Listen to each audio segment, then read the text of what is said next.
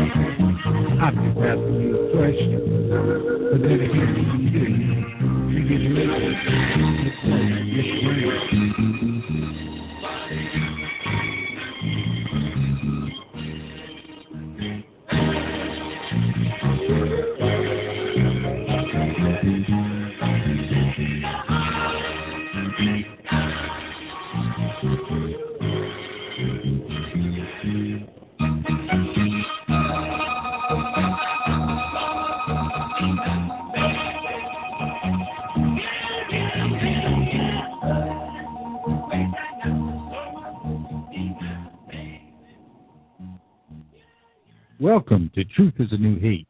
Time to get your hate on at 8 with Brother Paul and yours truly, Brother Joe. The following program is recommended for mature individuals and may contain material unsuitable for morons, cretins, and dishwipes.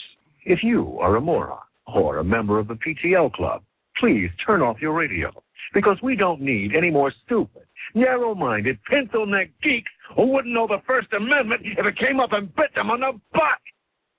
Thank you. And ye shall know the truth, and the truth shall make you free.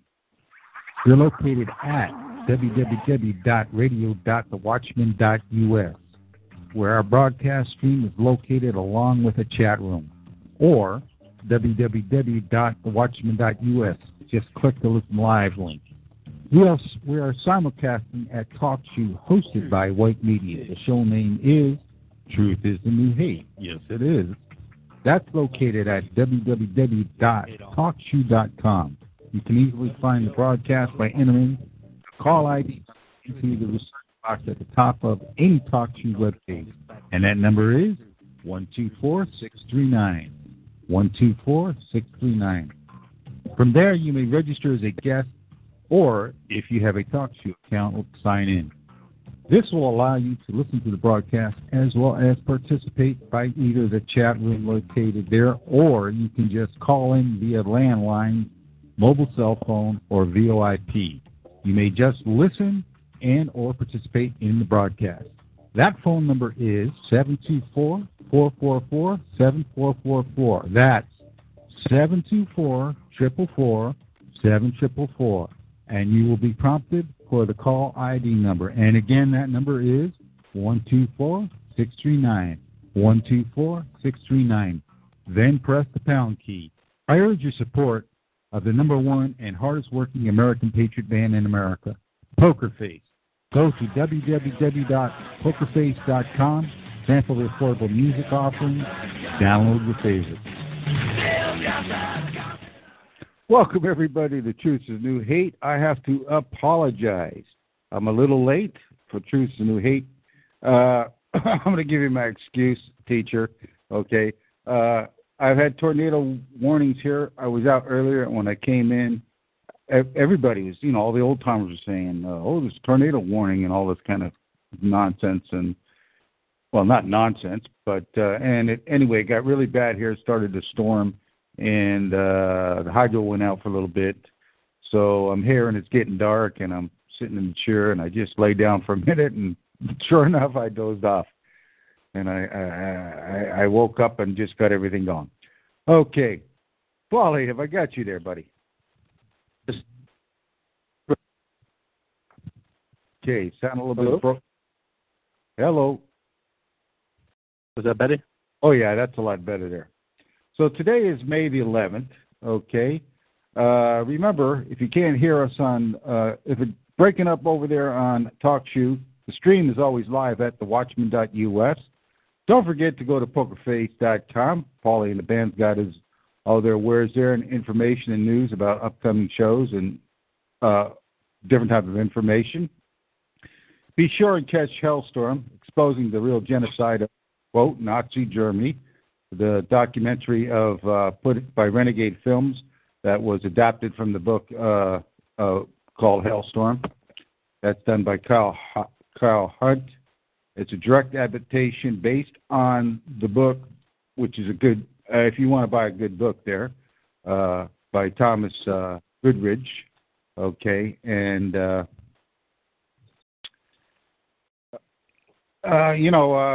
lot of people. They're out there promoting this book, and a lot of people get on. Well, they did this, they did that, and this is not about that. This is not about who was right, who was wrong. This is what happened to the German people. Period. Okay, they try to exterminate the German people. Very, very simple. And today we have the carryover of the Hellstorm mentality with people like McCain, bomb Iran. What we did to Kosovo and Iraq and Libya, and what they're trying to do to Syria. That type of nonsense there. So, okay. And I want to say, remember, when he's on, Sean Surplus, 2 companies, threes allowed at tctunleashed.com. And, well, our buddy Rich is gone right now, so Stormfront Northwest is fishing. But on Fridays at 8 p.m. on the TalkShoe, on the caller ID 132549, we got pro-white American radio. Okay, so that's what we got going there.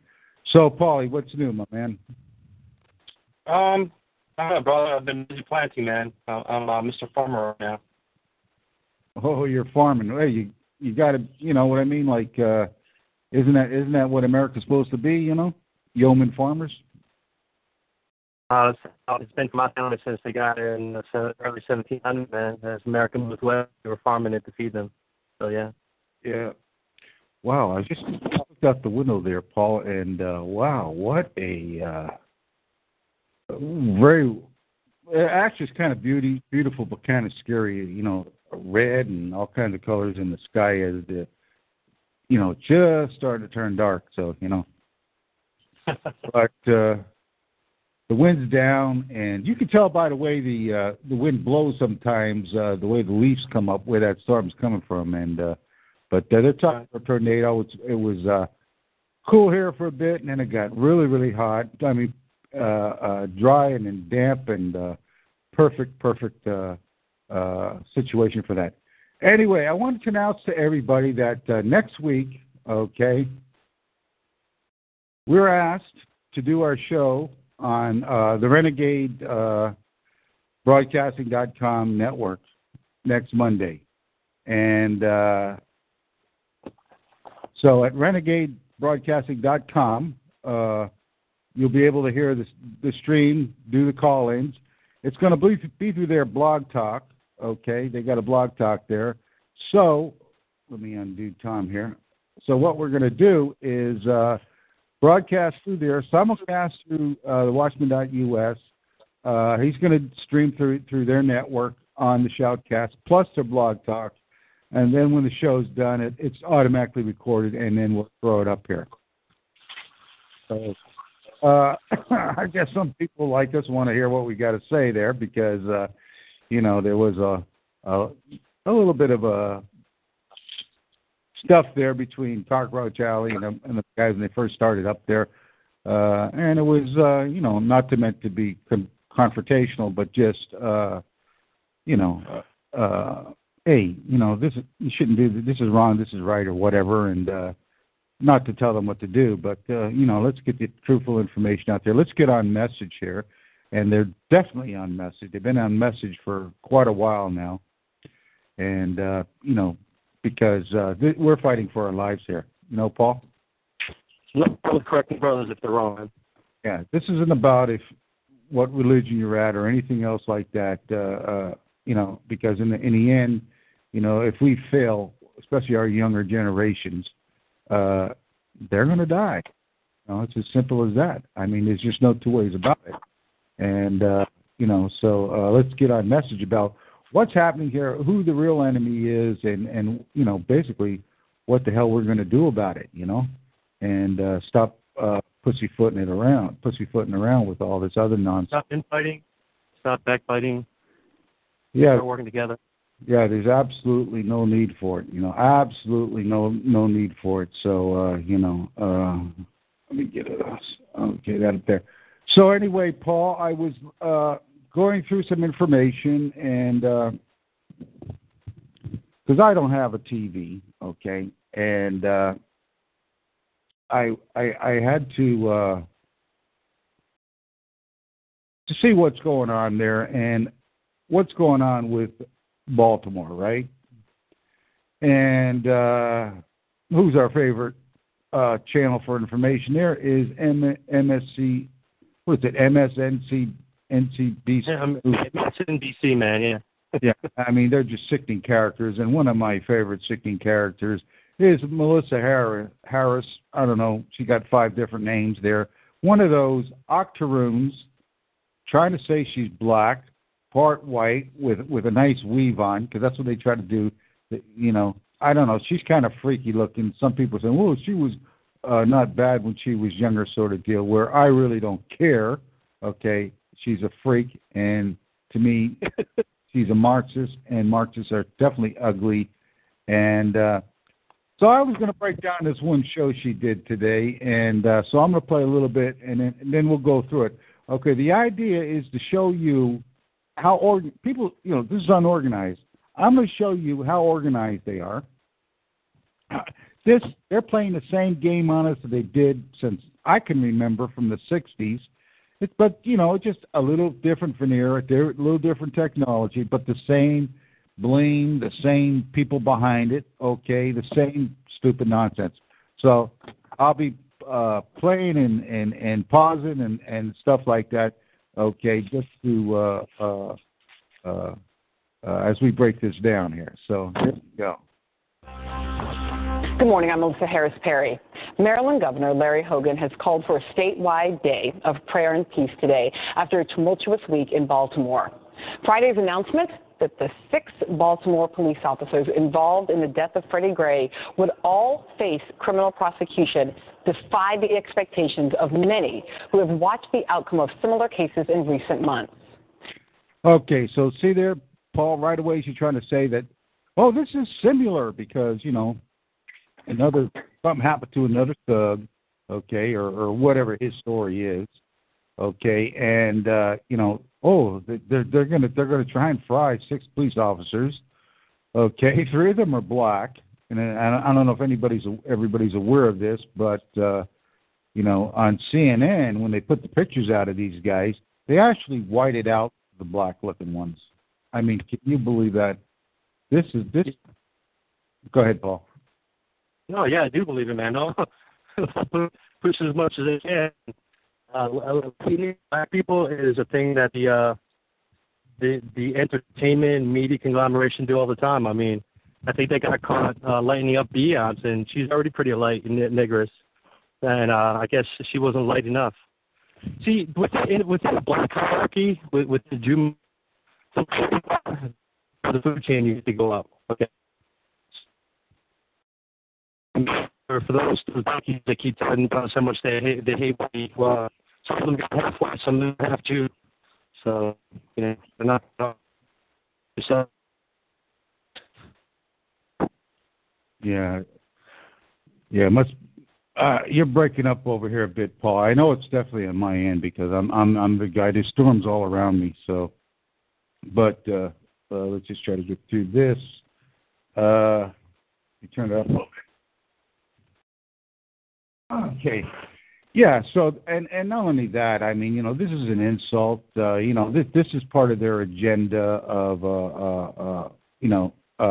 eliminating the races, not just our race, their race too, through race mixing.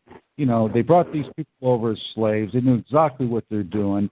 Now they're their little pets, and they're using them as far as they're going to go with them. Okay. And in the end, they screwed them also there. So, you know, but so that's the thing there. But, yeah, the thing. They'll they'll take us all out. So, okay, let's play a little bit more of this. NPR's Gene Demby reported this week that Baltimore officials spent the week visiting neighborhoods in the city, trying to manage those expectations and dampen the potential disappointment of people who assumed charges against the officers would be a long time coming, if they were ever brought at all. It was a sentiment echoed Thursday when, during an interview with the nightly show's Larry Wilmore and United members of Baltimore's Bloods and Crips gang, one young man... So that is the spokesman there, the United Bloods and Crips gang, and they and they're on TV. And this is the voice of the young people in Baltimore, Paul. The Bloods and the Crips. So, you know, is there any wonder that there's a riot going on there? You know? So, anyway, let's move on here. Expressed optimism in the face. Yeah, you're breaking up there again, Paul. No, John said what? It wasn't spontaneous? The rioting? It was planned and provoked? Oh, yeah. And, you know, I'm going to save that part for next week on Renegade to show you that now they're bragging about how it's a riot, and that is the new form for TV to show the discontent in the minority, underprivileged, you know, put all the little poor things that are against them, and this is the new way for them to do it.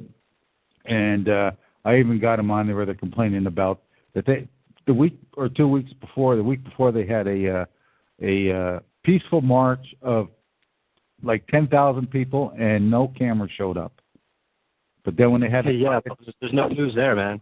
No news there, so they had to get a riot going. Okay.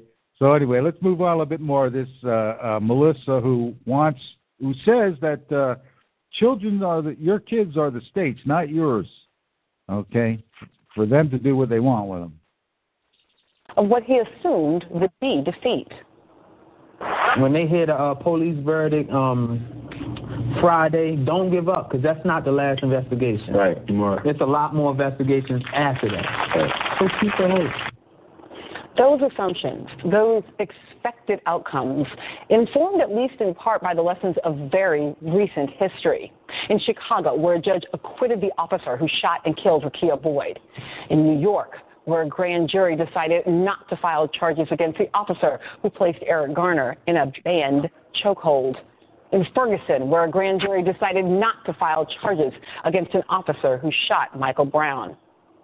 Where that decision... So that's not too biased. What do you think, Paul? I mean, where they decided not to. No, they didn't have any evidence of any wrongdoing. So, of course, they're not going to bring charges, you know. Right, man. But I love how she says, officer. Oh, yeah. Officer. Yeah. Officer. Yeah, and her TV show, Paul, she got her hands moving and all this kind of stuff, like, like trying to hypnotize you, do some voodoo on your ass or something. This dramatic bullshit, you know what I mean? So, yeah. let's they're just for theatrics, man. Yeah, right. And so let's continue on with this octoroon. She's not a black woman. She's an octoroon. It was prolonged by St. Louis County Prosecutor Bob McCullough's unusual choice to present a mountain of evidence for the grand jury to sift through while leaving the charging open-ended. But that history and those expectations took an unanticipated turn Friday when this moment upended the narrative. The findings of our comprehensive, thorough, and independent investigation, coupled with the medical examiner's determination that Mr. Gray's death was a homicide, which we received today, has led us to believe that we have probable cause to file criminal charges. The announcement of charges and the decisiveness and urgency with which the decision came were in and of themselves enough to signal a dramatic departure from what has come before.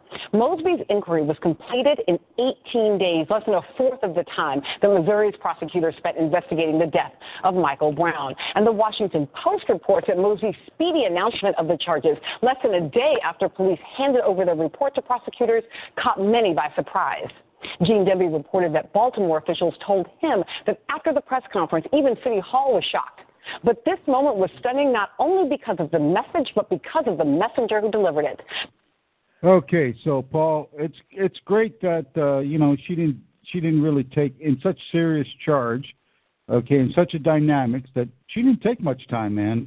She got the investigation in one day and just said we're throwing charges on these guys, right? We're throwing these guys on the bus. That's right. Yeah, and now this was presented by, it's presented by a star, another octoroon with a nice looking weave called. Because just in case you're not sure what you just witnessed, that was a political star being born. Within the hour after Mosby's announcement, she had emerged into the national spotlight and as a trending topic on Twitter. So they're trying to push her as she's going to be a political star. Okay. This Mosby octoroon, and it's a woman. So, so that's what they're doing is they're trying to push this political thing behind woman. We got Loretta Lynch up there in the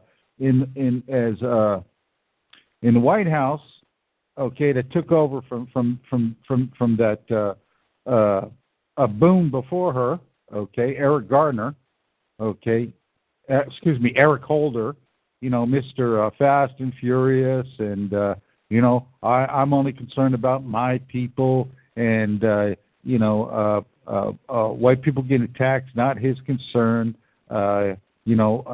Supporter of the Black Panthers. With weapons, went and actually took over a place at Columbia University, this type of nonsense. So people are catching on and aren't falling for this, and they're standing up. So we're going to smooth it down with one of these octoroons with a nice weave on and, a mouse-like voice, right?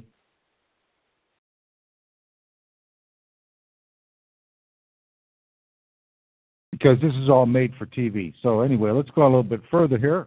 With a follower count that had last semester and exploding to now more than 30,000 and counting, Mosby's careful, methodical listing of the charges against the officers, her personal appeals to all of the deeply invested sides of this highly charged case.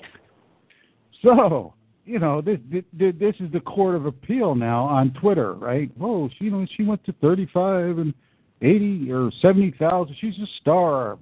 She's got followers on Twitter now. So, anyway, there's not justice just if you have popularity or not. Okay. Right. So this is what we're going to fight. But you know what? I'll move on. I'll move on here. Both the show of empathy with the officers whose challenges she recognized through her own experience as part of a police family, and her recognition and acknowledgement of the righteous rage of Baltimore's young people of color showed all the hallmarks of an experienced political leader. And it was particularly impressive coming from someone who's only been on the job since January and who just months ago was considered by her opponents to be a long shot for election because of her age and inexperience. So, first she's saying what a political leader she is. She was an affirmative action choice. Is that what they're telling us?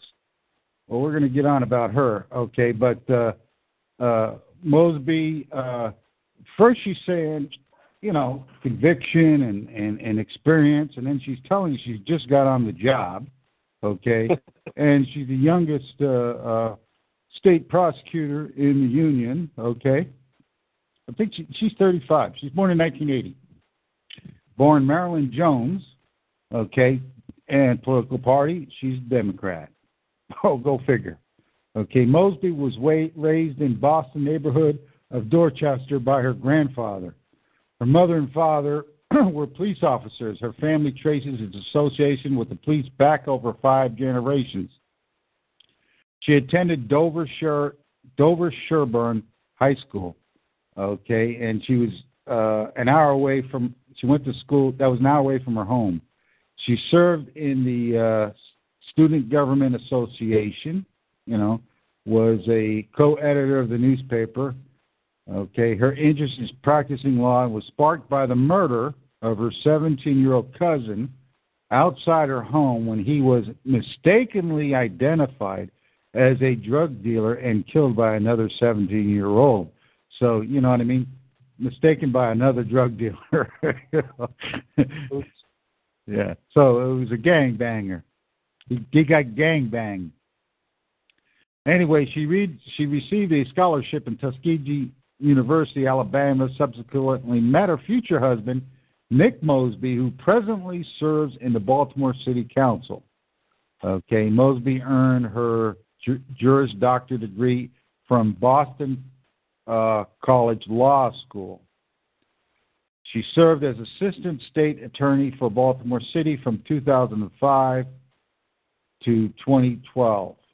So she got in there pretty young, okay? You know, I guess a little bit of pull. After she lost that job, she became a litigator for Liberty Mutual Insurance in 2012. In 2013, she announced her plans to run for state's attorney for the city of Baltimore, okay? And here's her skinny. I mean, it's not what this broad says. This broad twists things around as usual, as you're going to hear, but I'm just going to let you know she ran against incumbent Greg L. Bernstein in the Democratic primary. Okay, Mosby defeated Bernstein. Gee, he sounds Irish to me, with 55% of the vote. She faced no opposition in the general election. Okay, it was a race card vote. No opposition in the general election. Not the primary, the party primary. Okay, and she received 94% of the vote, defeating the independent. The only one that did run against her was an independent called Russell A. Neverton Sr., who basically did it as a write-in, so he wasn't a Republican or nothing. At the time of her election, she was the youngest top prosecutor in a major U.S. city. So, let me get this Melissa back on here. Okay. When Mosby took the oath of office in January, she became the youngest chief prosecutor of any major American city. She ran unopposed in the general election following an upset primary. See that? She ran unopposed in the primaries. Remember, unopposed.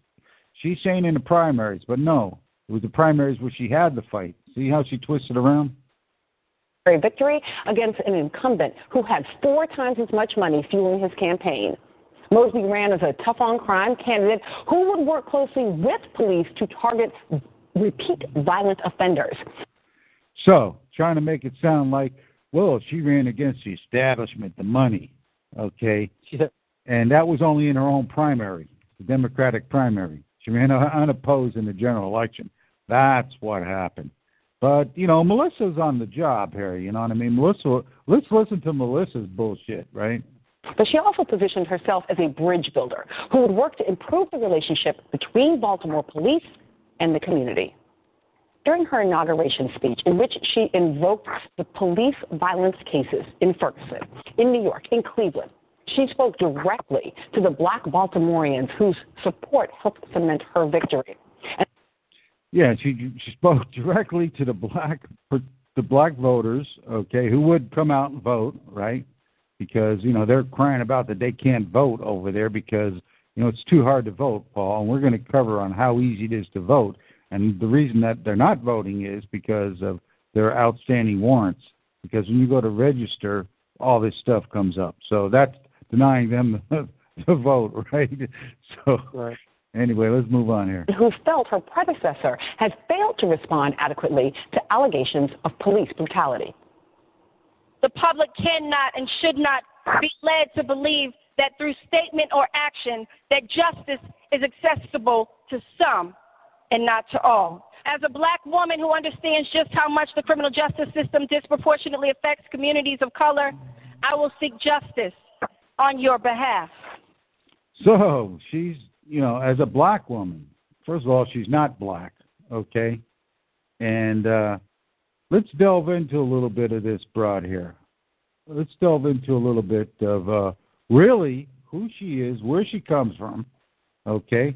Now, she came from Dorchester, Massachusetts.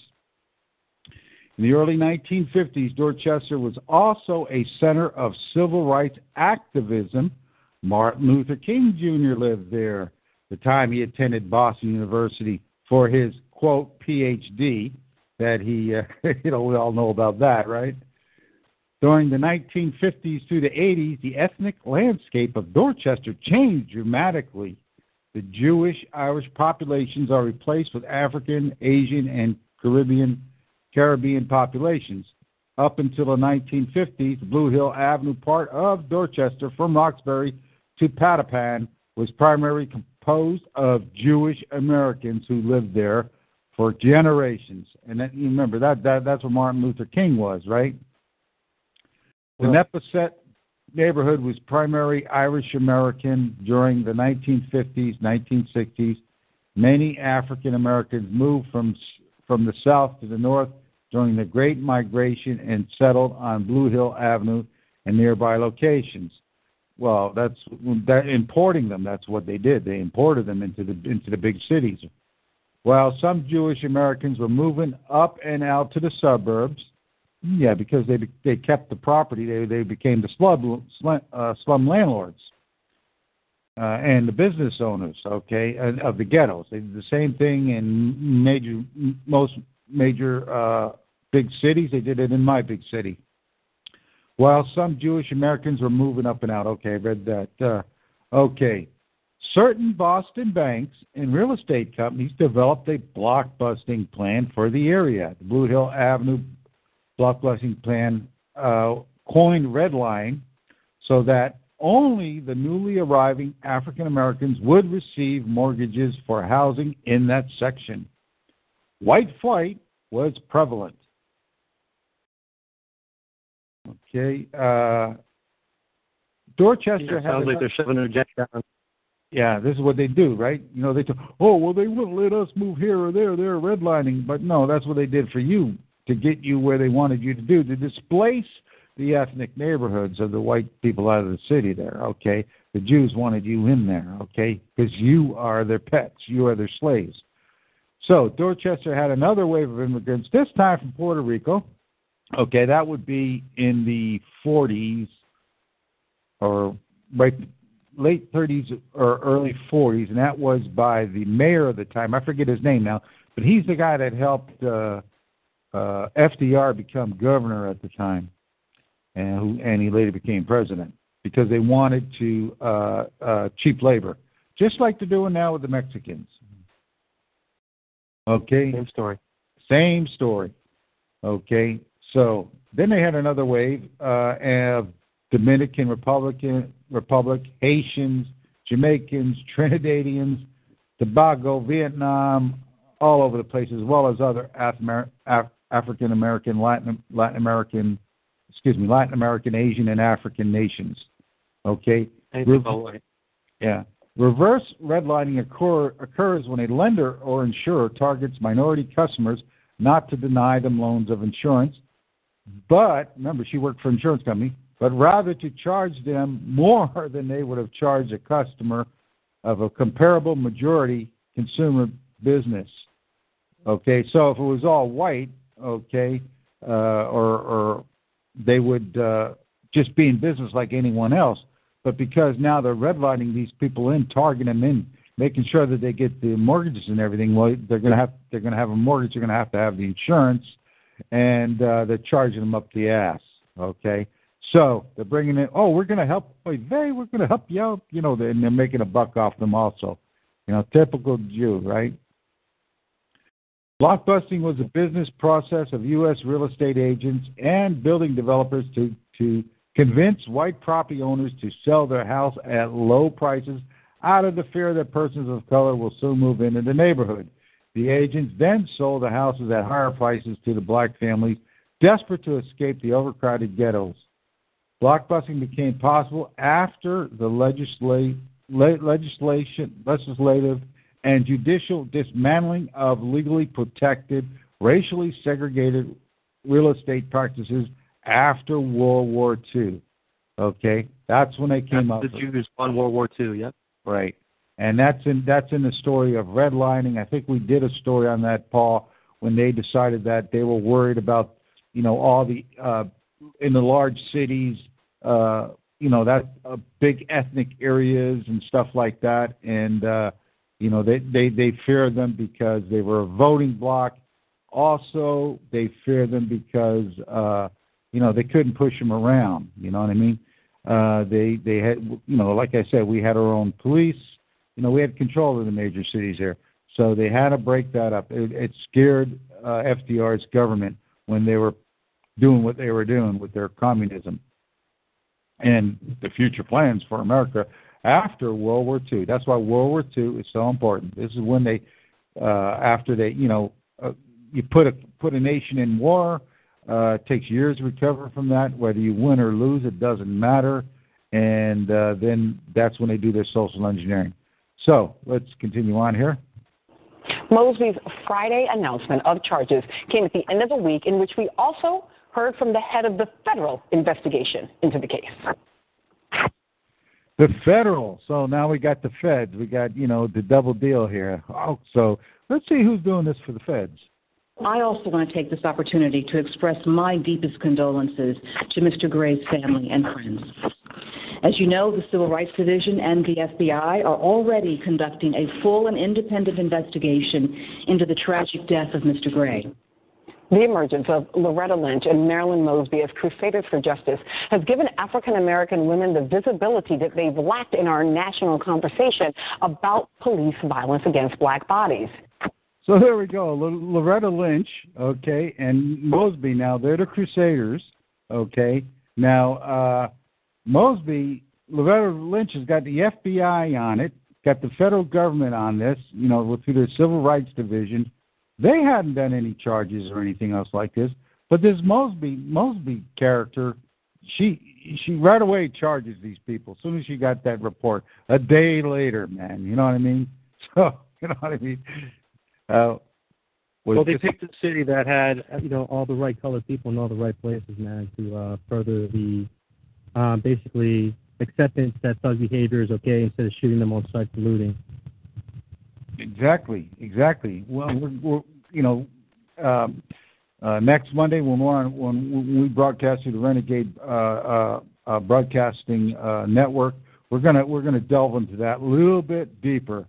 Okay, a little bit deeper. But let's go on with, you know, black women, which they're not black women, they're octoroons wearing weaves, are to the rescue here. It was a sentiment echoed just last week when the online feminist community for Harriet expressed disappointment in the relatively small crowd that turned out for a New York rally for Rekia Boyd and other black girls and women who've ended up dead at the hands of police. So typical woman, let's call in the feminists. You know what I mean? Let's call in the feminists. and the freaks, and this is what they're doing. They're getting, with the blacks, they're combining them. They tried this in the 60s, didn't work out. They're trying to bring them in with the feminists, because that's when the feminists came out of there, and the freaks, which, the fudge backers and everything else like this. So, but let's continue on here. So as we await the administration of justice in yet another case that calls into question the extent to which Black Lives Matter. Black Lives Matter. The same old nonsense. Dude, I'm so sick of that Jewish expression already, man. I'm so sick of it. Right. And let's see here. Okay, we're going to go a little further. Then we're going to look at who Black Lives Matter are. We're going to go and show you how organized, how deep, how this is an old program that's now just switched on to this Black Lives Matter type nonsense, okay, and all these deceitful people that are behind it, and some of them are familiar names through their proxies. Mosby and Lynch introduce a new consideration about whether black women's leadership in law enforcement can make a difference. Joining me now is Farai Chideya, professor of journalism and distinguished writer in residence at NYU. Laura Flanders, host and founder of GritTV.org. Yolanda Pierce, associate professor of religion and literature at Princeton Theological Seminary. And Michael Denzel Smith, contributing writer for TheNation.com and a fellow at the Nation Institute. Thank you all for being here. Okay, so she announces guests, okay. One guy is there, and his nickname's Denzel, or his middle name's Denzel. But they got this one white broad that's got a British accent. Her name's Laura Flanders. She hosts the Laura Flanders show on Grit TV. Okay, and I went to the GritTV.org about page. It said Stonewall Award from the Stonewall Community Foundation for her leadership in the LGBTQ. Do you know what that is? LGBT, I understand that. Now there's a Q on it, huh, Paul? QUVWXYZ, man. That's the whole thing. Just so that we don't miss anybody. Okay, she lives in New York City with her partner, choreographer Elizabeth Streb. Elizabeth Streb is an American choreographer, performer, and teacher of contemporary dance. She was born in 1950. She's 65 years old, so she's an old rug muncher. She's from Rochester, New York, and she lives there. It says with her spouse Laura Flanders. Laura Flanders, born December 5th, 1961. She's 53, from London, England. Flanders grew up in the Kensington district of London and went to the U.S. at age 19. In 1985, she graduated from Barnard College with a degree in history and women's studies. So let's trace this down. Barnard College is a private women's liberal arts college and one of the so-called seven sisters. Graduating your daughters into lesbianism, yep. Go. Right. And when I did the series on the Newark riots, we had all those Jews, Jewesses, and a lot of them went to Barnard College, but they went through the seven sisters that started out as where the elite sent their prep schools for the elite upper middle class and stuff like that, and then they funneled them. Some are affiliated with Columbia, some are affiliated with Yale. This one happens to be affiliated with Columbia University. So I go there, Paul, and I'm looking at notable alumni, and I've got one here. Her name is Virginia Gildersleeve. Okay, she was there. She was dean of the college. Okay, 1899. Okay, and delegate to the Charter Conference of the United Nations in 1945. That was the Dunbar meeting in San Francisco, where all the communists went up there to create the United Nations. Okay. So she must have been pretty old. Okay, now they've got this Carla J. She went there in 1968, pioneer of lesbian and gay studies. Mara Komarowski, sociologist, pioneer of the sociology of gender. Okay, and she came from a privileged Jewish family in Tsarist Russia, and her family fled the country after the 1917 revolution This sounds like that Ayn Rand character. Okay. We're just drowning in it. Yeah, Komarovsky's parents were Zionist and land-owning Jews in Ackerman, Russia, until Tsarist police drove them from their home. Yeah, they found out that they were funding all these revolutions. They moved initially to Baku in what is now Azerbaijan, and then to Wichita, Kansas after the Bolshevik Revolution. So, who else we got there? Margaret Reed. Margaret Reed. She went there in... Okay, it doesn't say when she went there. She was, she died in 1978. She was the American cultural anthropologist, okay, who is frequently an author and speaker in the mass media during the 1960s and 70s. Dr. Mead came to Columbia University in 1920 as a sophomore at Barnard College, where she studied under and became friends with Dr. Ruth Benedict, another one of these idiots, who convinced Dr. Mead to stay at Columbia and study anthropology at the graduate level. Dr. Franz Boas had perhaps the greatest impact on Dr. Mead's work, influenced her dramatically through her position as the head of anthropology department of Columbia. That's where they coined no such thing as race, Paul. Okay. Following Ruth Benedict's example, Mead focused her research on problems of child rearing, personality, and culture. She served as president of the American Anthropological Association in 1960. She had various positions in the American Association for the Advancement of Science, notably president. Okay, so, I mean, they're running the sciences and stuff, these new tools. Notably president in 1975 and chair of the executive committee of the board of directors in 1976. So you wonder how these people got in, right? They went in there and just started taking over all these different positions and promoting each other in, right? Anyway, and then it's funny, she was married like 3 times or 4 times, Paul. Well, guess who her pediatrician was? Dr. Spock, Benjamin Spock. Remember that asshole? No, let's see. Who else went to this school? Oh, Maya Sartoro, educator, half-sister of President Barack Obama. Martha Stewart, Joan Rivers, Lee Remick, and, of course, Ruth Benedict, anthropologist. Okay. So that's what we know about. Sounds like a hating man. That hating white men. Oh, they hate men. They hate white men. They hate everything. These people. Okay, these are the destroyers. Okay, and they're in there. Them and their Jew buddies and everything else like that, and help push each other up. People wonder how they got in all these positions. It took them time, but they got in there. Okay, they got in it. They knew exactly what they were doing. They knew this is a plan. Overtaken.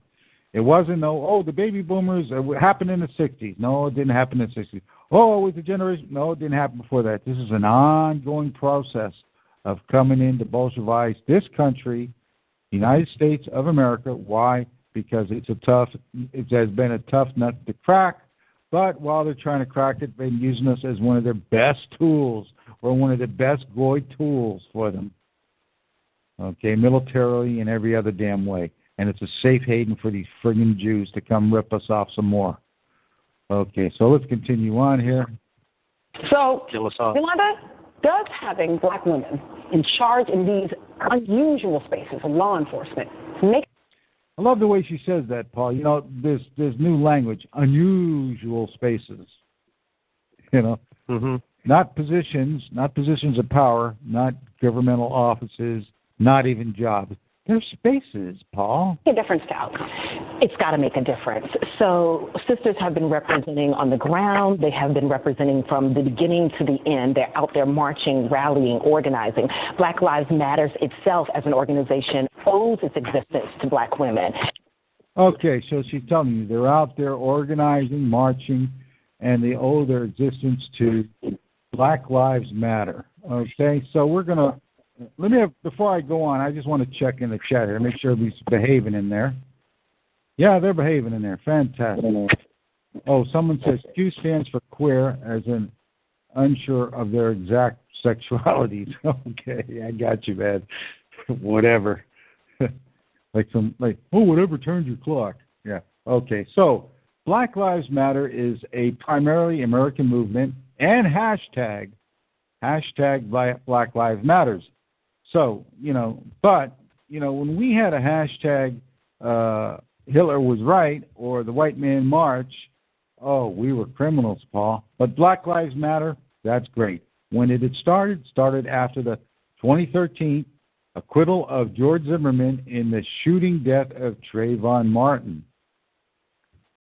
Okay, and one of the people that started this was Patricia Coolers. It's three women. Patrice Coolers, Cullors. I got her webpage here, and I know there's some information that I wanted to say about her. Okay. Co-founder. Okay, she's in all these shootings and everything. She's at the forefront. This broad here. Okay, always going to meet President Obama and other prominent members. Okay, to discuss racial profiling, police brutality, mass incarceration of African Americans instead of putting criminals behind bars, and ending what some view as a militarization of U.S. police departments. Well, none of us want that. But, the people that you are talking about are the people that have helped accentuate this, the people they work for, the people that they represent, okay? So it says that they have supporters worldwide now, this thing, okay? And one of the demonstrations they had supporters rode in from, the Greyhound buses. Who's paying for this? New York City, Newark. They do have buses, man. Yeah, Newark, Boston, Chicago, Columbus, Miami, Detroit, Houston, Oakland, San Francisco, Los Angeles, Nashville, Portland, Tucson, Washington, D.C. And they're always more in the similar way of the Freedom Riders of the 1960s. So that's what they do, Paul. You know what I mean? Your community's trying to solve something, and they just bust them in all over the place, okay, trying to get a riot going or trying to intimidate and all this other kind of nonsense there. So, okay, now there's three of them. Okay, now another one who got into this is, her name's Opal Tometi, Toneti. Okay, and I looked up. That sounds too close to my name, man. That's scary. Yeah. That is scary, huh? So, buddy. Anyway, don't want to be confused, man. Yeah. So I found she was a speaker at this thing called, these people are organized. That's why these people that say, be lone wolf, don't get organized, don't do this, don't do that. Well, these people are very organized. Okay, they have these conferences. This was the National Immigration. What was it? The National Black Alliance for Just Immigration, BAGI, and this broad's co-director of it. They have all kinds of meetings and stuff like this where they get these people together and, where they network and give each other jobs and all this kind of stuff there. And so anyway, her organization is an organization for immigration rights. Well, they educate advocates of immigration rights and racial justice, and is comprised of African Americans, Afro-Latinos, African and Caribbean immigrants. Everything's Afro, eh? She lives in Brooklyn, New York, where she is responsible for coordinating the Black Immigration Network, BIN, B-I-N, a nationwide network of organizations of individuals uniting for racial justice and migrant rights. Okay. She's a first-generation Nigerian-American activist originally from Arizona, where she's been Arizona, where we had all those problems, right? Where she's been active in the migrant rights movement for over 10 years. Okay, and so she's not an activist, she's an agitator. Exactly. Well, here it is. She was movement building by doing strategic communications and grassroots organizing. So she's a recruiter with the Punani movement, whatever that is, and the Alto, Arizona campaign with other migrant justice groups. Okay, and she in 2012 she was recipient of the Unsung Hero of Justice Award for the African American Legislative and Leadership Conference of Arizona.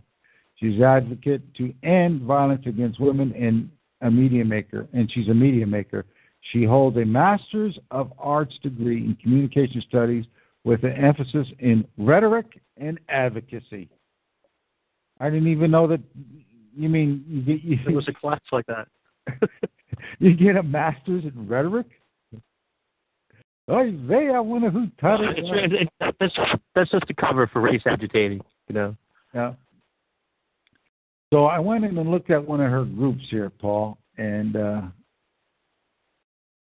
what scum did you uncover? Well, the National Immigration. Well, we're going to get down to the Jew behind this. The National Immigration Integration Conference. It says, quote, this is what they say: "We are the protagonists for our own history. This winter, come to Los Angeles, California, to join the other players who want to reshape America to be inclusive and equal." Yeah, in brown. So, and protagonist, an advocate or champion of a particular cause or idea. Okay, so they're there to reshape America. And I went in and looked at some of the causes here. And let's see what I got here. Okay. And there's all kinds of stuff here. But they got this one, they got all these where you go and you join and you have these people talk to you. And, the leaders of these different groups and programs and all this kind of stuff. And they have this one guy from the academic community called Dr. Westy A. Egmont. Okay. Now I saw that, so I went and looked this guy up, and he looked very familiar. Okay. Dr. Westy A. Egmont. Okay.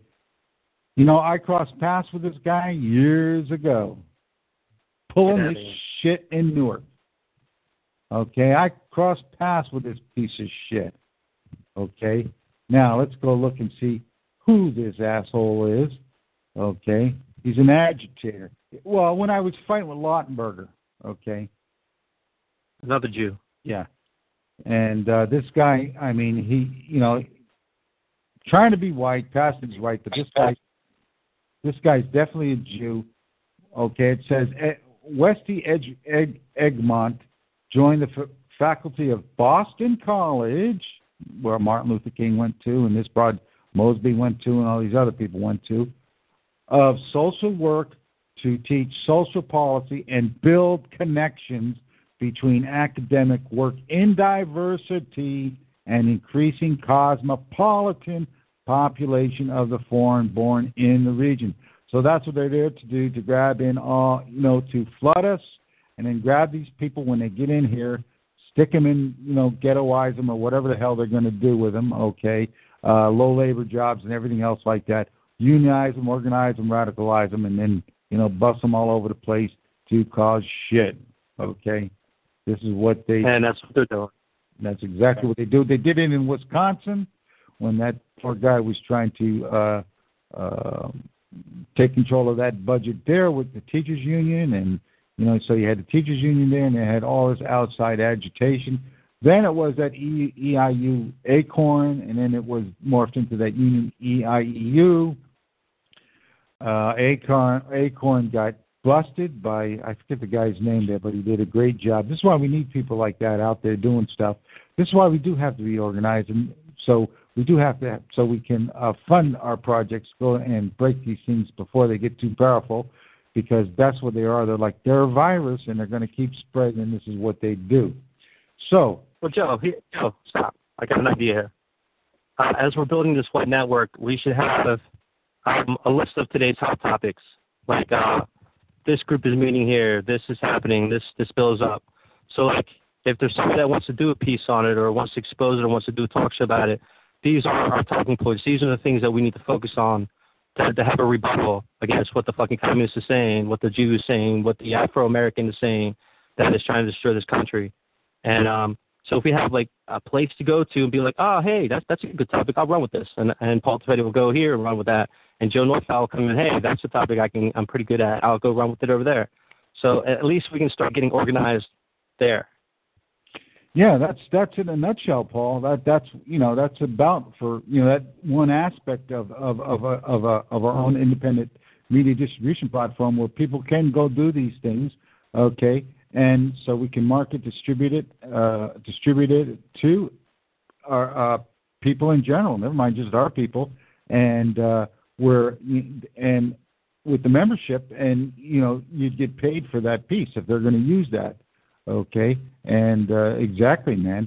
Like I say, it's up to the people to get together, to get this together, have a board, and start putting all these focuses into place, and the membership will be able to vote.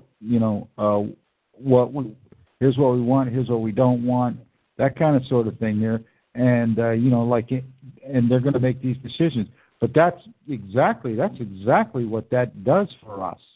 Okay, that's exactly what it does for us. Remember, everybody's got a camera on their phone. We've got very intelligent people there, and we've got a lot of people that are in organizations that are scared to lose their job and say anything that can be, if they had a place that they could trust, start giving us this inside information. You know what I mean?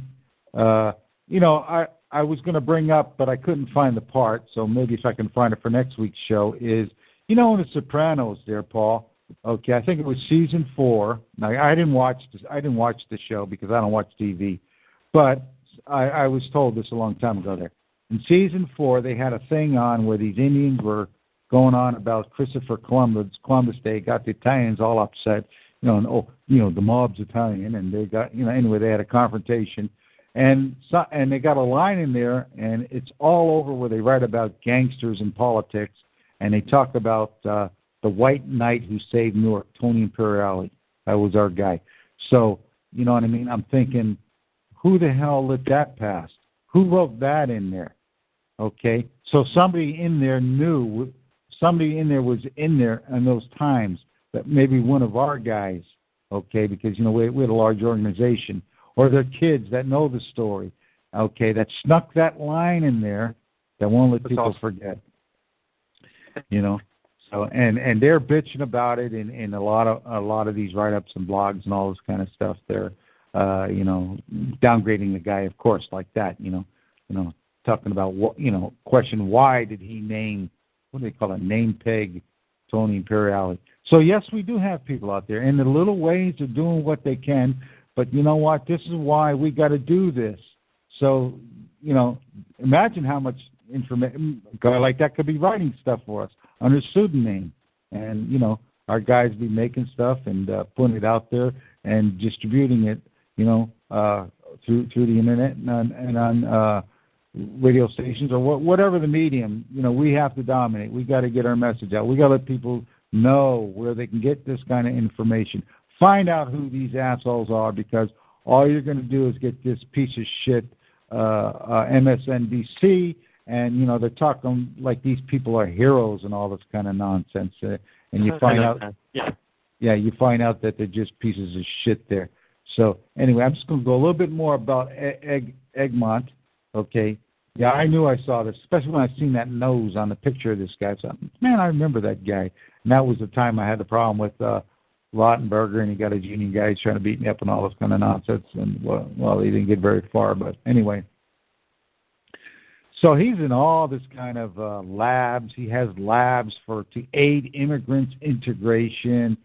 Boston College, founded 150 years ago to educate the children of Boston immigrants, has embarked on a new initiative to help foreign-born persons make a successful transition into the American democratic society. It means Democratic Party is what that means there.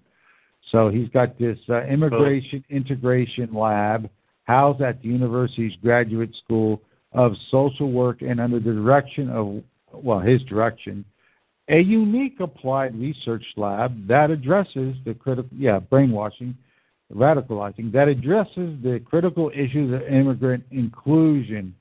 Well, not flooding us, that's what they try to assimilate, having a job and all that kind of stuff there, not bringing them in as cheap labor. Having somebody here to sponsor you, yeah. Yeah, that would go a long way. And, crime, get the hell out. But anyway, they shouldn't be here anyway. So, and then I go, this is very interesting. He's got his own company called Egmont Associates, okay? Wesley A. Egmont, with over 35 years of professional leadership in nonprofit sector, Wesley Egmont brings to organizations, a depth of practical knowledge, having served in executive leadership roles overseas in education, in religious organizations. So, these are the guys that go in and infiltrate the churches, anti-hunger agencies, and is president of human services agencies. He combines proven methods with excellent skills, empowering others. His service has included founding members, early stage boards transitioning from a funder, national consortiums, liberal arts colleges, and healthcare agencies. So he's a recruiter. Okay, they do executive search, and he's a recruiter for people to get into these different programs. Source-funded agitators, yes. Yeah, so they recruit for this, and it says it's a full-service executive search firm for nonprofit organizations. So they go out and try to get promising people, or the kids in colleges who might be bright or something like that, and and hire them, get them hired and stuff like that. And so that's what they try to do, because some of these people in here are very good organizers. So they're trying to make it sound like, oh, we just decided to do this. No, this is organized. This guy's out there. He's been doing it for 35 years. He tells you himself. Okay? Executive search. He's not looking for the low-level throw a brick through a window guy. Executive search for nonprofit organizations and for foundations, corporations. So they get them into foundations, corporations, they get them into the foundations that, were set up years ago, and they go in there and infiltrate it and take it over and use all those resources against us with their Marxism. And associations and others with interest in the non-profit sector, and he's even got a client page here, and this is scary, Paul. This is very, very scary when I looked at this. He's American Red Cross. In states in eastern Massachusetts, all over the place. He's all kinds of schools here, all kinds of foundation, the Bar Foundation, Brenda Lee Family Foundation, Brenda Lee, the singer, right? Berkshire Hills Music Academy, all these different places. Make-A-Wish Foundation of Connecticut, Martha's Vineyard Community Services, and it's just a list of all, a lot in New England, because that's where he operates out from. But, and now, why did I bump heads with him? Well, who's one of his friggin' damn shitty clients? Essex County Community Foundation, that's Essex County, New Jersey, Essex Shipbuilding Museum. So, they went right into our friggin' county, Paul. And that's where they went there. So, so that's that asshole. And so, we're still on with this broad Opella, whatever the hell her name is. And she's got another company that she's got, and it's called, this is her BAGI staff. And that stands for, let me get this out of the way here, Racial Equality, Immigration Rights, and Economic Justice. And she is the executive director, and it says she's a feminist writer, communication strategist, cultural organizer. She is co-founder of the Black Lives Matter. Yeah, we know that already. And she's a leader of a full network which has launched in the wake of the murder. They're still calling it the murder of Trayvon Martin in order to explicitly combat illicit and bias and anti-black racism and protect and affirm the beauty and dignity of all Black lives matter. So this is another rug muncher. Notice they get all the perverts in this, Paul. Yeah, gays, Jews, or Afro-Americans are all three in one person. Yeah. Then you have the trifecta. Yeah. She collaborates with staff and communities in Los Angeles, Phoenix, New York, Oakland, Washington, D.C., and communities throughout the southern states. The organizations, you wonder where the Antifa come from and how they get their money, too, okay? The organization's most recent campaign helped with family reunification visas for Haitians displaced by the 2010 earthquake. You know, so this is the kind of shit they do. Joe, is racial segregation really code word for white subjugation? I mean, Yeah. That's what it seems to be. Yeah, you're exactly right, Paul. You know, I never. They don't want equality, man. They do not want equality. It's about equality. Oh no! Are you kidding? They want your ass out. Okay, and their ass. They want a brown down subjugated people. That's what they want. You can't think. Okay. Anyway, I went on this blackalliance.org's mission and history. It says it is an education and advocacy group comprised of African Americans and Black immigrants from Africa, Latin America, Caribbean, just like the other ones, okay? And then it goes on, their scope, and it's all over the United States, and, the shit they do, all values of the kinship of our humanity, okay? This is their value statement. All BAJI values the kinship of our humanity by embracing gender equality, diversity of generations, that's race mixing, immigration status, that means, illegal immigration, and experience, whatever that means. Well, their experience, okay, their experience. So that's what they do, okay? That's what they do, okay? And in there you got your your these fake priests, these fake Christians, okay, because they're pastoral staff to this, okay, and they're usually one of these Black Methodist guys, okay, and the pastoral staff there is Reverend Kelvin Sauls, okay, who was born and raised in Johannesburg, South Africa. Okay, that's where the Jew infiltrated the churches there, sucked those people into giving up their own damn country, organized through, that mass murderer that and his wife Winnie Mandela, right? With the necklaces. They put the tire on your ass, on your neck, and then burn it and everything. Okay, and now he's over here. Okay. Let's get on now. We got them over there. We radicalized them. We did this. We did that. We see what these people do now. All of a sudden, people getting beaten with hammers. That's what they were doing over there in the 80s and 90s and all that stuff. So I guess their kids or some stuff are over here immigrating, and these guys over here with open arms, filtering them into these different areas of the country and organizations. Okay.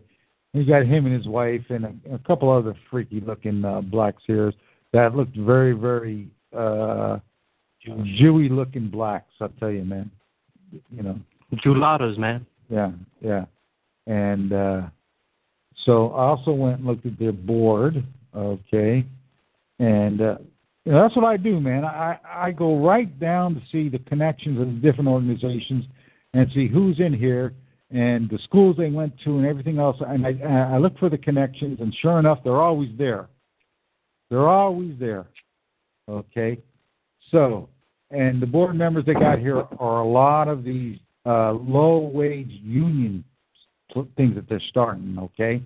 Bring these people in there, they bring the wages down, then they unionize them, and and then they all want $20 an hour and all this kind of nonsense there. And, they're going to, which is good for them because, they've got $5 million in this one union. So, when they want money to get something done, they just say, $5, brother, just $10 or $5, whatever you can give us.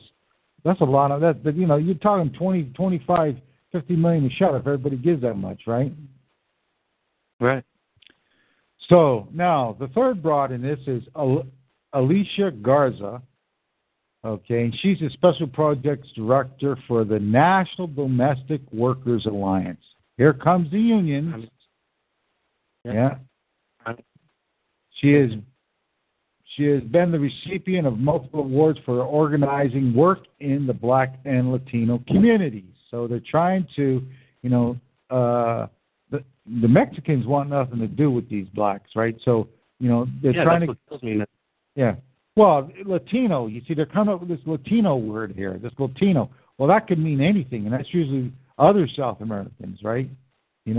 But anyway, Puerto Ricans.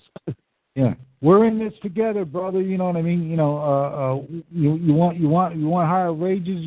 This kind of stuff there, just like the guy did in California with the grape picking guys and all that kind of stuff there. Anyway, receiving the Local Hero Award from the San Francisco Bay Guardian.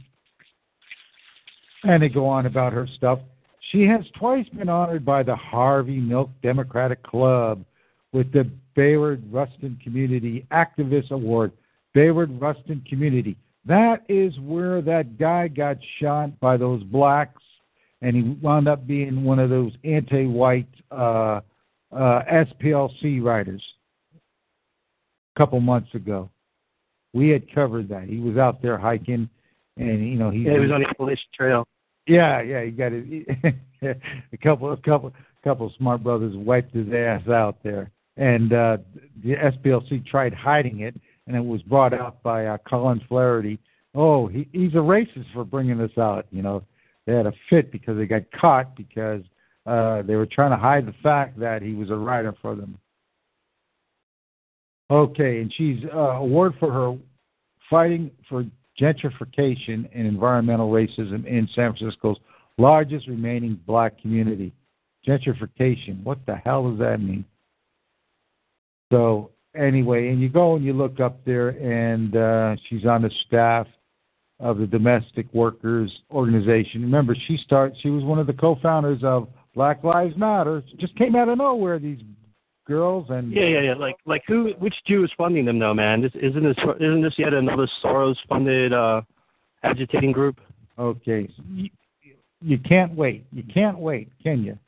You can't wait. I'm bad like that, man. Okay, we're gonna get. Okay, Paul, hold on your steed here. Soros isn't funding it. Okay, he's not funding it. They make in open society and everything else like that. They gotta let you know they're not funding it. He's not funding it. His son is. Alexander G. Soros, born in 1985, is an American nonprofit executive and philanthropist. He's the son of billionaire George Soros and Susan Weber Soros. That's his mother. His mother grew up in New York, daughter of Murray Weber, a manufacturer of shoe accessories. Her father had immigrated from Russia. Her mother passed on the fondness for decorative arts. She grew up in a non-observant Jewish household, so she tried to mix someone up her upbringing. She stated, "We were cultural Jews." She attended an Episcopalian high school in Brooklyn, okay, and graduated from Barnard College. Oh, get the hell out. Yeah, with a degree in art history. She also studied at Parsons School, and it goes on. And anyway, he established himself as a philanthropist with the first major contribution to Jewish Funds for Justice. So, the social justice, the black justice, it all stems from Jewish Funds for Justice. And the Jew black groups and all those other race agitating groups just go away. So you got to get the money off from the Jews. That's who we have to target. Yeah, and it goes on and on and on, and it talks about the the people that started that was this C. Khan and this Louis Rossaman, and I got information on them from San Francisco, and they listed they get their money from, they work for the same software company. I looked up this. They've got like 11 people working there, and they pull in $500 million a year. But I can't find out what they do, Paul. It's got to be an intelligence asset group, man. Exactly. Okay. Very limited information. Usually, you can find out what if it's a software company. And I looked. Sounds like another P-Tech corporation, which is at the New England area, that does a lot of software for our FBI or CIA or NSA. Basically, they put in all these backdoors, like the Promise software that got basically installed in pretty much every policing agency around the world, every banking industry around, institution around the world. So these fuckers can basically go into any bank, into any police organization, and see what the hell they want to see because they put these backdoors in. I mean, CIA does too, but they're going to these Jews to program, and it's like they're coming with Trojan horses in them. Yeah, and some of the stuff that I was reading, I was trying to get as much information from these different trade places that I know, and all I can is talk about something about the healthcare and all this kind of databasing, client databasing, and all this kind of stuff there. But I can never get a definitive answer. Now, some of these guys. These guys are pretty old. A couple of them are dead. One is linked, and guess where their friggin' money and a lot of this money from this organization is linked to. What's his name? The Jew that ripped them off there. Who's the Jew that went to jail for ripping them all off? See if anybody knows. I had it in my notes here. I can't find it in my notes. See if anybody in the chat knows. Paul, you there? Madoff. Yes, mom of 3 white boys. Bernie Madoff. Well, not directly to Bernie, but to his accountant, who was found drowned in his pool in Florida. Well, he said he had a massive heart attack when he was swimming after he got caught, right? So you there, Paul? Yeah, I had to break up a cat fight out here on my property, man. Oh, okay. Sorry. Yeah. So this Jewish fund, a lot of these guys' money, a lot of their startup money, okay, now they got money from source, but their software company, a lot of that money came traces into Bernie Madoff. Okay. Interesting. Yeah, in his accountant, the guy that they found him drowned, and after he got caught, they found him drowned in his home in his pool in Florida. They said he went for his home and had a heart attack. So this is what we're dealing with, people.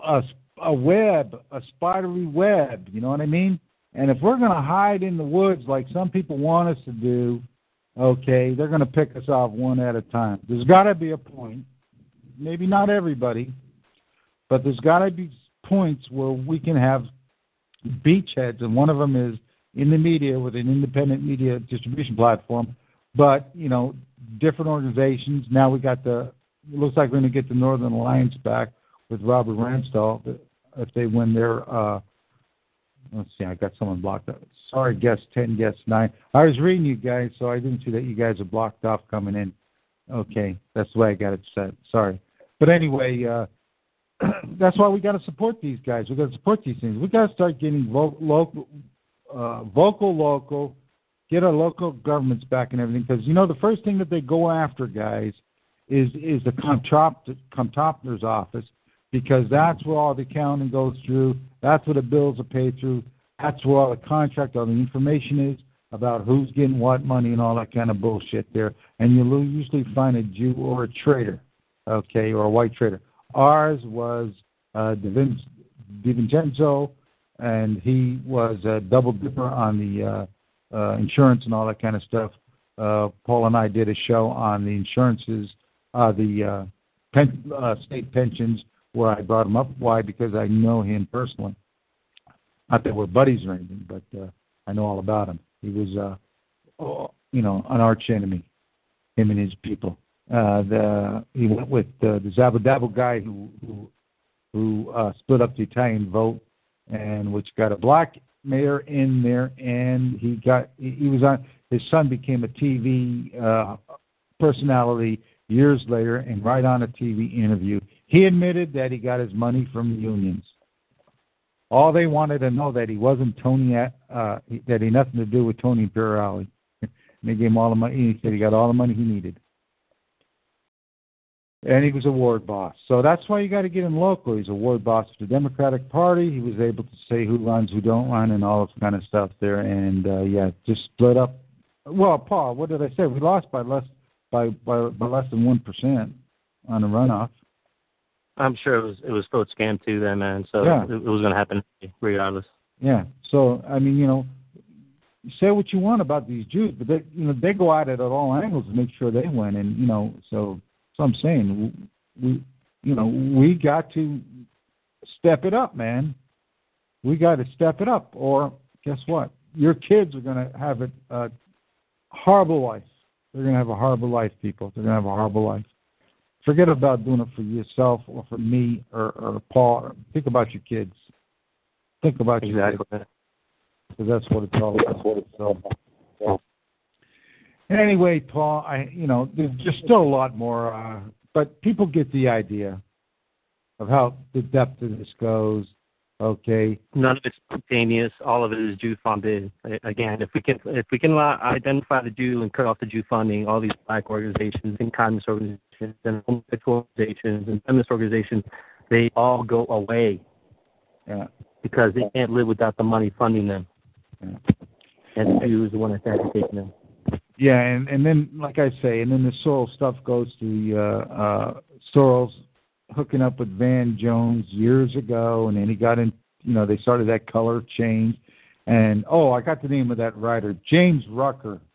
James Rucker was the guy that got whacked. He was a writer for that, called groupsnoop.org. And that was a sister organization for Color of Change. Okay, and the company that these guys get their money, I think it's laundered money, and it's like you say, Paul. I can't get any information on the software or anything like that. It's definitely registered. It's under the SIC. Is Imana, IMANA.Inc. out of San Francisco. And another thing. Evil in San Francisco, man. Oh, really? Even Nixon said he used to wash his hand when he wash his hands after he shook any of their hands. So, Anyway, on his tapes he talks about them, right? When he was there a couple times and stuff like that, because a lot of people think, they went there, they must be one of them. Well, no, politicians got to go to all these different things and all these people because they're looking for money or support or whatever. I mean, they're talking about him going to the Bohemian Grove and saying, the Bohemian Grove's nothing but a faggotized, Exactly. Whatever. Exactly. Yeah. Anyway, I got another link sent to me today.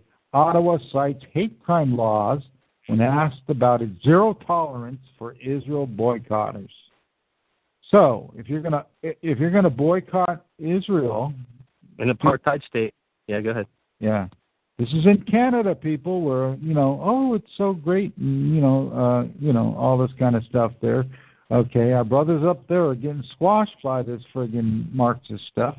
They're rolling over them with a velvet glove because they gave up their guns, you see. Okay. If they find out that you're going to boycott Israel, imagine that. You have no choice here. Okay? Zero tolerance. It's a hate crime. That's what happened when you get hate crimes. Paul, we're going to have hate crimes because we don't want these poor kids these poor people getting beat up and all this kind of stuff. See, this is how they put it in, you know. Oh, there's a need for this. And then it slowly morphs into its true form. And what is it? You can't criticize the Jew. That's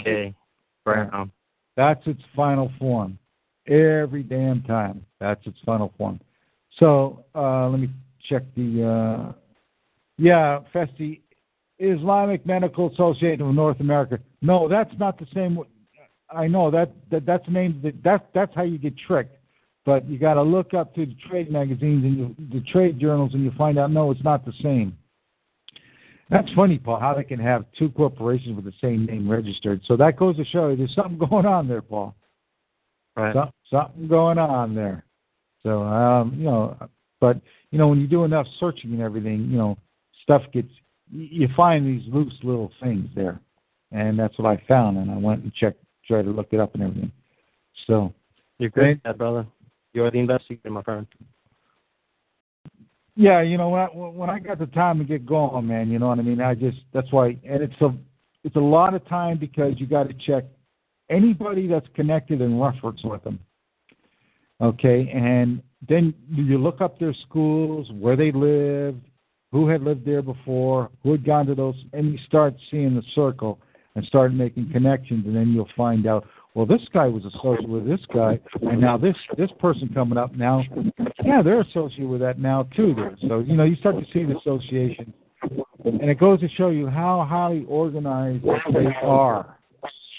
They might want to make you think that they're unorganized and just a rag pack. And because they got the stupid ass dumb foot soldiers, these droids out there, gangs. Okay, because these things, they might have some people out there who get sucked into protesting. Okay, then they've got the unions, then they got the gangs. I mean, you heard Melissa. Who do they go? Oh, they're going to go. In the gangs, and that was one thing Karki talked about years ago.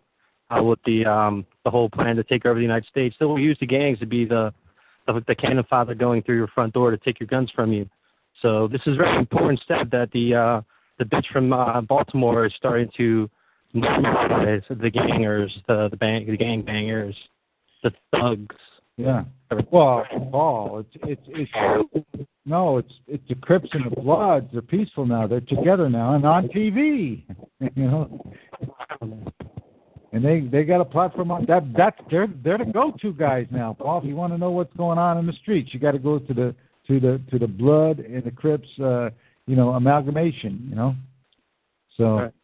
So exactly. They went in there and they just, that's, the mafia. Well, let's stop fighting one another. We're going to divide the place up and all this kind of stuff there, and everybody's going to get paid, guys. Everybody's going to get paid. Okay. And you don't have to worry about shooting yourselves. Just, let and sell your drugs, and then let those low-level people like Freddie Gray go out and push drugs and go killing each other and all that kind of shit there. Now, the police association are trying to get that broad off because of her married to the city councilman as her husband, and she's connected with different types, to her family, different types of police organizations, stuff like that. And she has now the lawyer for this Gray's family. She is related to the lawyer. Oh God! Right. So they're just saying, well, she's got to recuse herself. She's gonna have to get someone else. Okay, but as Melissa has shown us, they're going to try and push this broad, okay, as some kind of political star. You see, because they want to push these octoroon. I would say Loretta Lynch is a black woman. I mean, she's ugly as hell. But these other ones with their, octoroon features, and they're all pretty sick. They're sick-looking creatures, man. I don't know what they look like, mice. Okay, with their weaves. Okay, and you see the channels. They're full of them. Go ahead. It'd be interesting to do a DNA blood test to see how much comes back Kazar.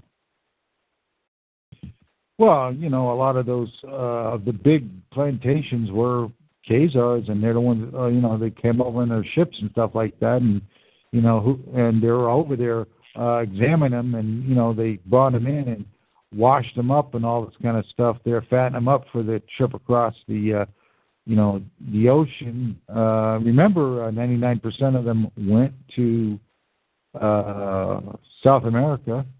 A very small percent came to America, and then you had the ones that went with the Jews and the Arabs took it to the Middle East there, where they were smart. They got the guys there, and they just they made eunuchs out of them all. None of them lived to tell their tale. Okay, none of them lived to tell their tale. And actually, more had gone through that slave part of the slave trade then, which went on for I don't know, a couple centuries, right? Then the fraction that even of the large numbers that did go to South America. Okay, so when we say South America, mainly Brazil. Yeah, and that's why in Brazil you have such a brownout of the white nation there. Yeah, it's where the Jews get the way. Just look to Brazil. Yeah, it's where they had the sugar plantations, Paul. Yeah, and it was the Portuguese Jews that imported them. Right. And what happened was when the Christian kicked out the Jews, they shut down nations there, and they came into South Carolina. Okay, so that's South Carolina, Charleston specifically, is a huge hub for the Borg of the Jew. Yeah, and I was reading a story a long time ago about Cuba and the plantations that they had there, the sugar plantations, and 20 was an old age for a slave, man. They worked you to death. Okay, and they had Irish slaves there too. It wasn't just black slaves. Okay, they had Irish slaves, and they had European slaves there too. So there you go. Because the Barbary Coast was for years capturing ships and even going on land and raiding Ireland and Scotland and places like that and grabbing women and children. And before that, the Northmen were selling them as slaves from England over to those markets. So this has been going on a long time there. So you've got that mixture there, and you'll always find the money. The thing that makes it go is the Jew. Okay, every time. That's why there's you always got to find out who the Jew in the middle is, because from him all of it emanates. So if you cut the Jew off his knees that he can't find it anymore, then you can expect a lot of change. Because you'll start a lot of agitators. Well, just like we found out tonight, Paul, everybody looks for George Soros and his organizations to be behind all this new stuff there, and you can't find a connection. But you can, if you look up his son and find his son through this Jewish fund and these different funds that he puts the money through, it's all right there. I mean, they would have seen money for this Black Lives Matter. He was the seed money for it, and it's all there. New hashtag, all matter, where's assholes? Or anyway. Yeah. So, anyway, like I want to say again, hopefully, well, I had a storm today, so I'm sorry. Again, apologize for being late. Next week, we will be broadcasting through at 8 p.m. same time, but it'll be going through renegadebroadcasting.com. We're asked to do the show through there, and we're going to oblige them. Let people, new people hear some of our information. I've been on that network many times, call in and stuff like that, so I do know the people. I know. Not personally, but I know Kyle and the work he's done and all this kind of stuff. So we got an invite to do that. So it'll be broadcasted there. doing it through the Blog Talk platform. That's what they use. Plus, they stream through Shoutcast. So if you go to renegadebroadcasting.com, there's all the links are going to be there to either go get it through the Blog Talk or get it through the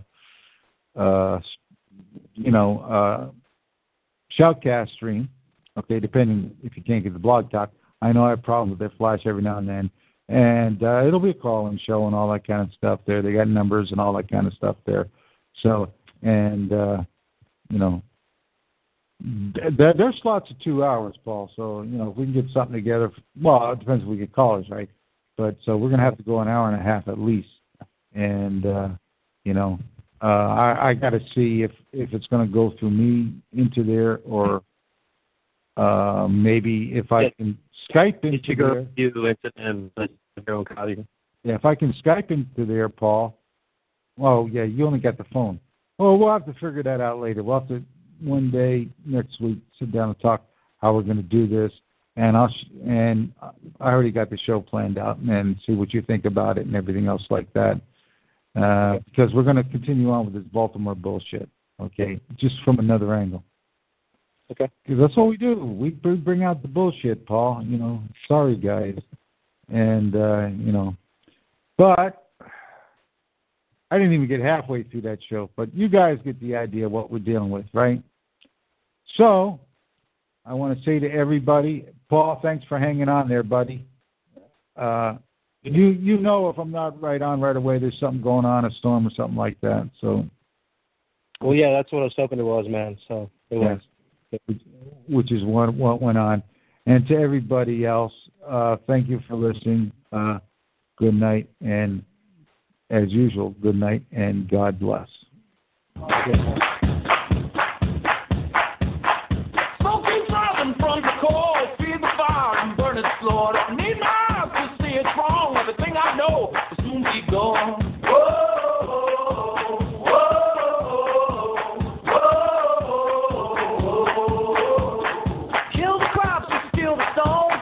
Streets and build stones. Let it down, keep moving on. Everything I know will soon be gone. Whoa, whoa, whoa.